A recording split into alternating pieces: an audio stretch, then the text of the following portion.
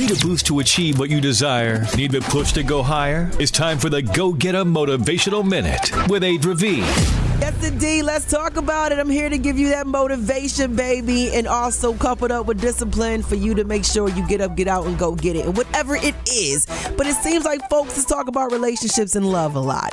And I come to the greatest realization that in order for you to love another, the love you possess for yourself has to be greater and bigger.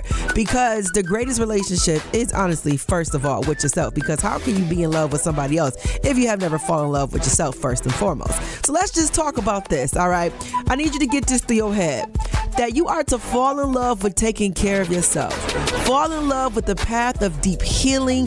Fall in love with the becoming the best version of yourself, but with patience, with compassion, and respect on your journey.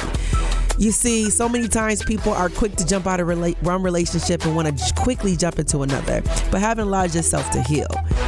And then you forget about the fact that have you really loved on yourself for a moment and to really dive in to see who you are, what you have become, what you enjoy doing, and what you love in the most sincerest form?